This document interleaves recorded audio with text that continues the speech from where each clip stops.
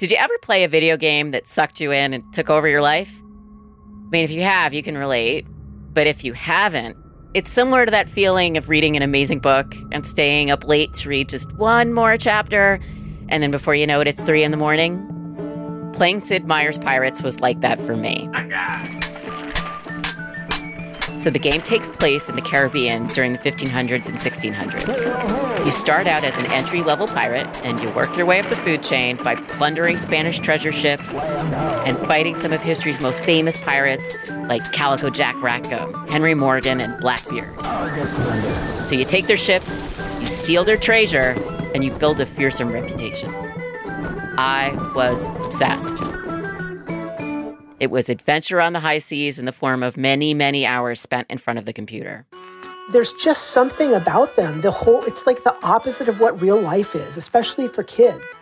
This is Lee Lewis. She wrote a kid's book for Nat Geo about pirates. More on that in a minute.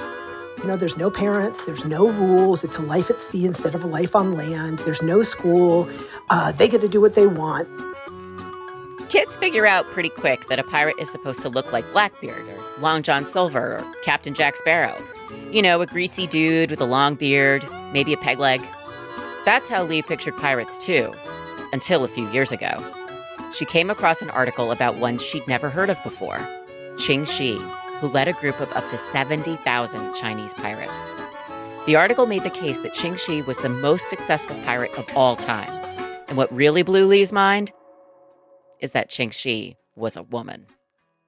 And I just was dumbfounded by the idea that there could be the most successful pirate who ever lived, Qing Shi, and that I had never heard of her. So not long after, Lee was at the swimming pool with her daughters. They were playing this game called Walk the Plank. Lee grew up playing it too. She says one kid steps on the diving board, and the rest yell commands in pirate speak. And the way that we played it with my brother and sister could be, do a flip and a half, which none of us had any idea how to do. But if you were commanded to walk the plank and do a flip and a half, you were doing a flip and a half. Or at least landing on your back trying. That's exactly right. That's all the better. But as she watched her kids flipping and yelling as pirates, Lee couldn't stop thinking about the real Chinese pirate, Qing Shi. And afterwards, I called them over and I said, hey, can you tell me what pirates you know? And they could name Blackbeard.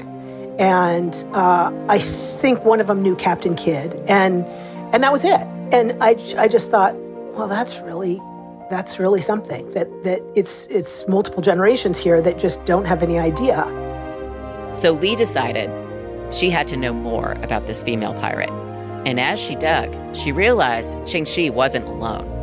I was absolutely surprised and delighted at every turn by how many female pirates we actually know of, and to think about how many we don't know of. Why don't we know them? What is it that would make this gap in the history books? When I talked to Lee over Zoom, I noticed something on the wall behind her. There were a couple of posters from her new book. It's called Pirate Queens, Dauntless Women Who Dared to Rule the High Seas. One poster has an illustration of 6 women. They're lined up, and some of them are holding weapons and shields. They kind of look like a rock band. Think like L7 or the Donnas. But I have to ask, are those posters behind you, are those yours? They are. National Geographic sent them to me for fun. I showed up in my mail one day. Those 6 women are all real-life pirates profiled in Lee's book. You probably haven't heard of them yet. They aren't household names like Blackbeard, but there were female pirates all over the world, going back thousands of years. There's Artemisia of Caria, who led a naval attack against the ancient Greeks 2,500 years ago. Saida al-Hara, a Muslim woman born in the Kingdom of Granada in the 1400s. She was forced to flee the country during the Reconquista and took revenge on the Spanish by attacking their ships in the Mediterranean. And in the Caribbean, at about the same time as Blackbeard, Anne Bonny plundered ships, sometimes disguised as a man. And it's just kind of a spread of them with a little poem that I wrote that kind of sums it up. Oh, that is so cool. Yeah, it's great. Of marauding men at sea, many books have told the tale, but of all the pirates in all the world, the most fearsome were female. Avast me, hearties. It's time to walk the plank with the biggest, baddest pirate of all time. Who who just happens to be a girl. I'm Amy Briggs, executive editor of National Geographic History magazine, and this is Overheard at National Geographic, a show where we eavesdrop on the wild conversations we have here at Nat Geo and follow them to the edges of our big, weird, beautiful world. This week, movies and myths might make you think piracy was only a man's game, but we're here to right the ship. We'll learn about the real-life Qing Shi, maybe the most successful pirate of all time. She led tens of thousands of pirates, managed to keep them happy, and then pulled the biggest power move of all, going out on top. More after the break. Hey, I'm Andy Mitchell, a New York Times bestselling author. And I'm Sabrina Kohlberg, a morning television producer. We're moms of toddlers and best friends of 20 years. And we both love to talk about being parents, yes, but also pop culture. So we're combining our two interests by talking to celebrities, writers, and fellow scholars of TV and movies. Cinema, really. About what we all can learn from the fictional moms we love to watch. From ABC Audio and Good Morning America, Pop Culture Moms is out now wherever you listen to podcasts.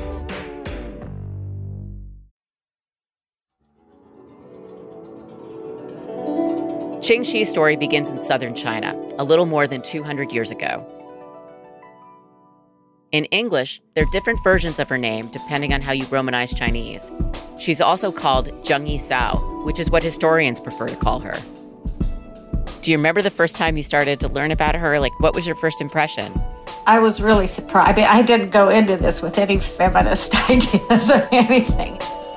This is Diane Murray. She's a professor emerita of history at Notre Dame. Diane first started researching Chinese pirates back in the 1970s. The U.S. opened up diplomatic relations with the People's Republic of China in 1979, and Diane was in the first wave of scholars allowed access to China's imperial archives.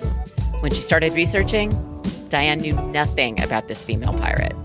The more I read, the more I just became utterly fascinated with this woman who seemed to excel and to stand out. So I was very surprised. I had not expected it at all.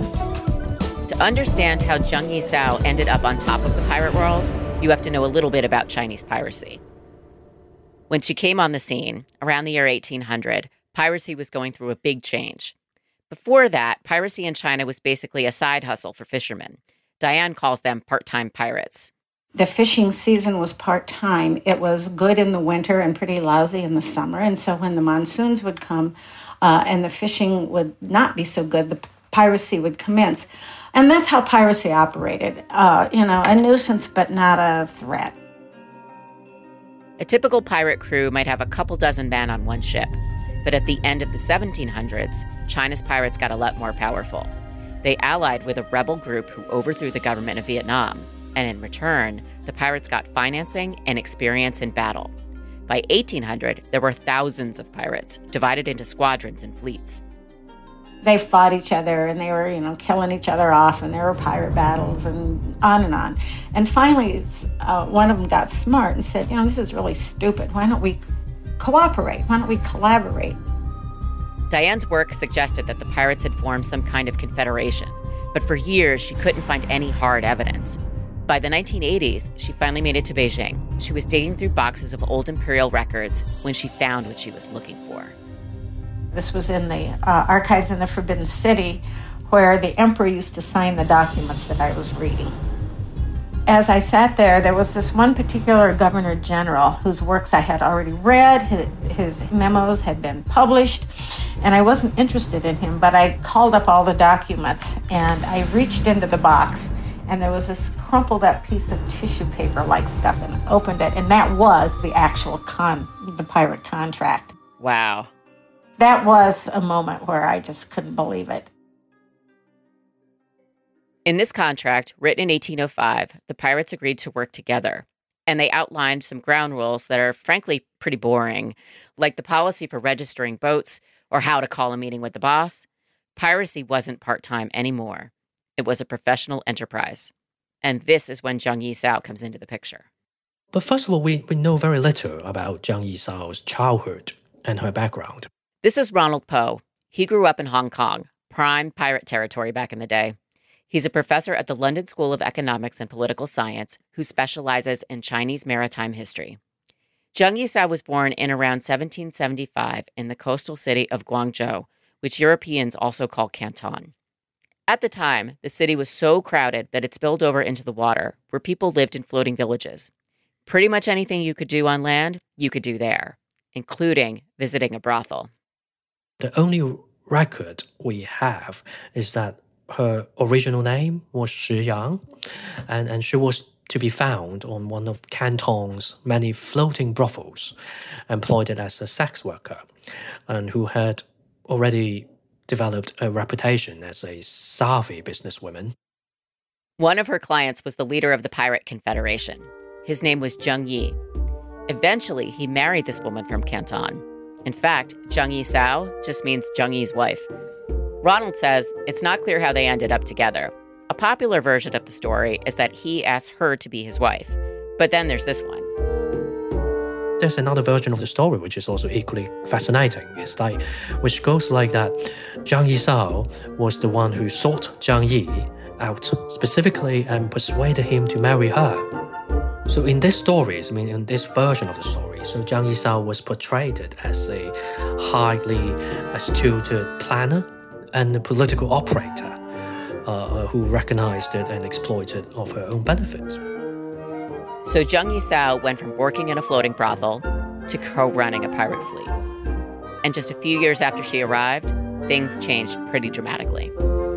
Zheng Yisao really came to the summit of power after her husband died, in quite a piratey way, by the way. So after his husband died in 1807, and then because Zheng Yisao came to lead the confederations. So you mentioned that Zheng Yi died in a piratey way. So how did he die? Yeah, well, he was either killed by a storm or by a cannonball. We're not sure. But he certainly had the wind blow out of his sails. With no more Zheng Yi, there was a power vacuum, and Zheng Yisao saw an opportunity. She knew she couldn't take power alone, so she tried something that might sound a little unorthodox. Zheng Yi had kidnapped a fisherman's son, and he and his wife adopted him as their own son. By the time Zheng Yi died, their son was a powerful pirate leader in his own right. So Zheng Yisao began a relationship with him, and later they even got married. And as a career strategy, it worked. There were these various alliances that tied these various people together, and she was able to, to come out on top. And so she must have had very good negotiating skills. She must have had a lot of ability to command respect. I mean, she sounds much more like a CEO than, the romantic idea of a pirate. Like, the thing I'm just thinking is, like, you think of pirates as being a very physical thing with, violence and fighting and having to use physical threats, and that doesn't sound like her at all. I think her skills, to some extent, they certainly were what we would call administrative, organizational. I'm not saying she was all love and kumbaya, but I think she certainly had a lot of skills that were not all murder and cutthroat activity. Zheng Yisao was now in control of a monster fleet, a couple of thousand ships and as many as 70,000 pirates. When you think about it, it's hard to put in perspective just how big that is. I mean, think of it this way. At his peak, the Great Blackbeard is said to have commanded a few ships and several hundred pirates. Zheng Yisao's fleet was more than 100 times bigger. Coming up, how to keep 70,000 pirates on your side. We'll explain how Zheng Yisao ran the fleet and how the pirates turned some of their enemies into shark food. More after the break.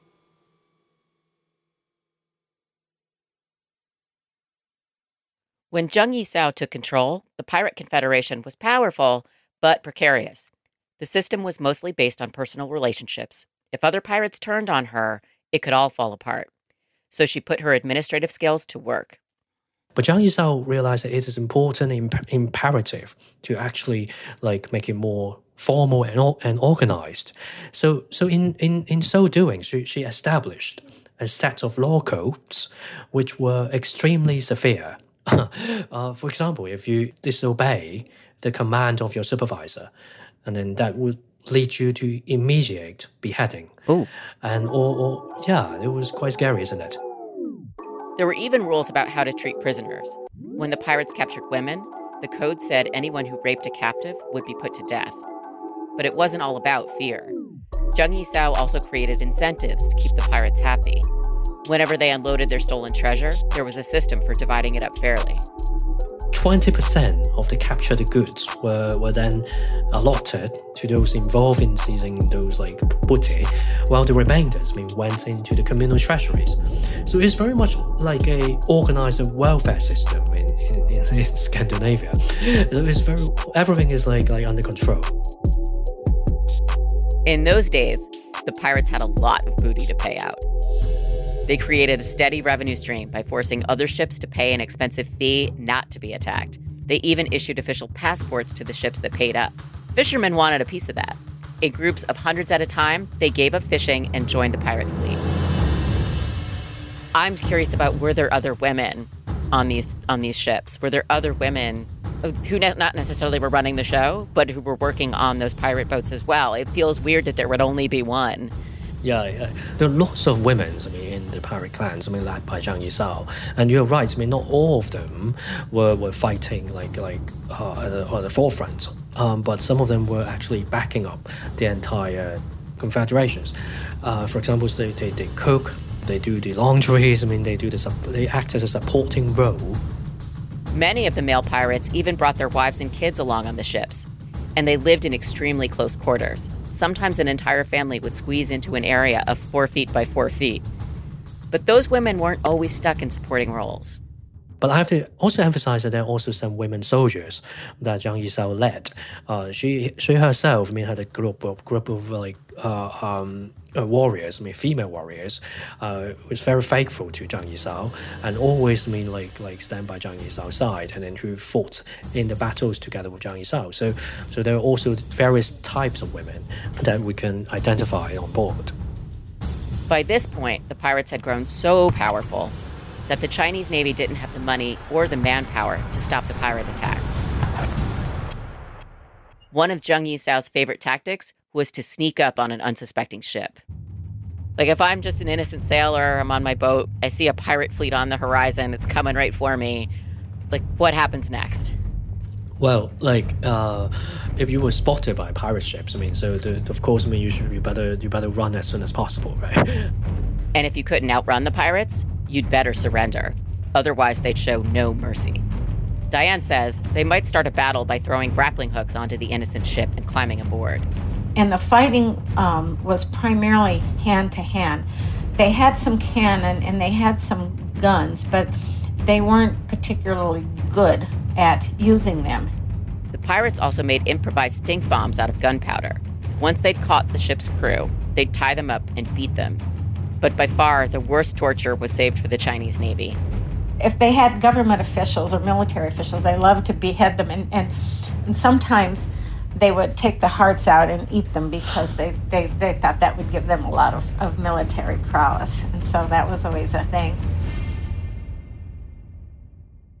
The pirates would also turn Navy sailors into shark food by nailing their feet to the deck, hacking them to pieces, and throwing them in the water. About 3 years after Zheng Yisao took over, the Chinese government was getting desperate to shut down the pirate confederation. Nothing was working. So the Qing government decided to use some other strategies. Instead of fighting them in the sea, they decided to approach a couple of squadrons individually and offer them a comfortable retirement. So it's like to divide and conquer. The government basically offered to pay the pirates to not be pirates. The pirates had also started fighting each other again, and the Confederation was in danger of falling apart. So retirement seemed like a good deal.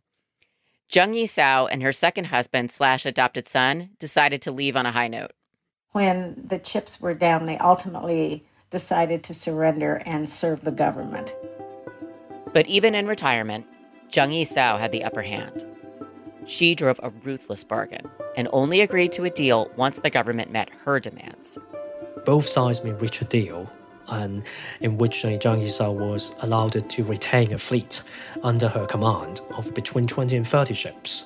And Zhang Baozai and Zhang Yisao were also allowed to keep much of the booty they collected. So they walk away with the ships and the money. After that, the records don't have much to say about Zhang Yisao. But we do know that her life as a pirate was only the beginning. We know her second husband, Zheng Baosai, rose through the military ranks. We know they had a son together. And we know that Zhang Yisao died peacefully at the age of 69. Apparently, she was a businesswoman until the end. And she moved back to Canton and continued to live out her life on the proceeds of her gambling dens and bordellos, they say. So wait. She's a pirate. She becomes a respectable wife of a government official, and then she runs a gambling den. Yeah, that seems to be it. That is a colorful life. These days, Zhang Yisao isn't as famous in the West as Blackbeard, although she did inspire a character in the Pirates of the Caribbean movies. But in southern China, the legends of her pirate fleet are alive and well. So I guess everyone in Hong Kong knows, or at least have heard about, the Zhang Baozai Cave. On an island off Hong Kong, there's a small cave on a rocky bluff overlooking the water. As the story goes, Zhang Yisao's second husband had his own pile of money, and he didn't want to give it up to the Pirates' Central Fund. So he hid his treasure inside the cave. Well, there's no actual evidence that really happened, but it's a popular spot to explore anyway. Ronald went there when he was a kid. And it was a school trip that we were guided by a teacher. But actually, Zhang Baozai Cave was not on the plan. The teacher said it was dangerous. The path to the cave was too slippery. But come on, you can't take kids to a pirate cave and then tell them not to go in.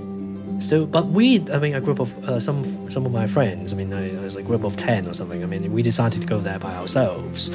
So it's an adventure or something like that. So it's not then officially on the agenda of the school trip, but we made it happen. Ronald says the main thing he remembers about the cave is that it's small. Even when he was a kid, it was tough to maneuver inside. You need to squeeze your body a little bit. Twist your body a little bit in order to get through those inner chambers. Did it seem like a good place to hide booty? Like when you went into it? Well, to be honest, no, not really. I'm afraid it's not a very pleasant tourist spot, I would say. But Ronald says people still care about the stories about Zheng Baosai. He shows up as a main character in TV shows and plays, as a Robin Hood figure fighting corrupt leaders. And even though the stories usually focus on her husband, Zhang Yisao is there too. Author Lee Lewis says it's not uncommon for women to get written out of history. By telling the stories of Zhang Yisao and other women pirates, she wants to fill in holes in what we've been taught.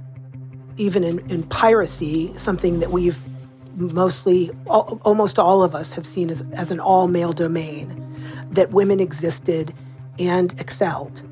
And then specifically, I guess I hope that at least some kids out there, when they picture a pirate, instead of Blackbeard, they picture a Chinese woman in the South China Seas, Qing Shi.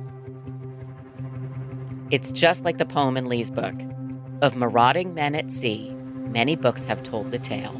But of all the pirates in all the world, the most fearsome were female.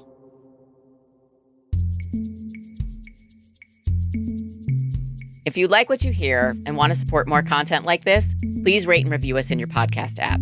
And consider a National Geographic subscription. That's the best way to support Overheard. Go to natgeo.com/explore to subscribe.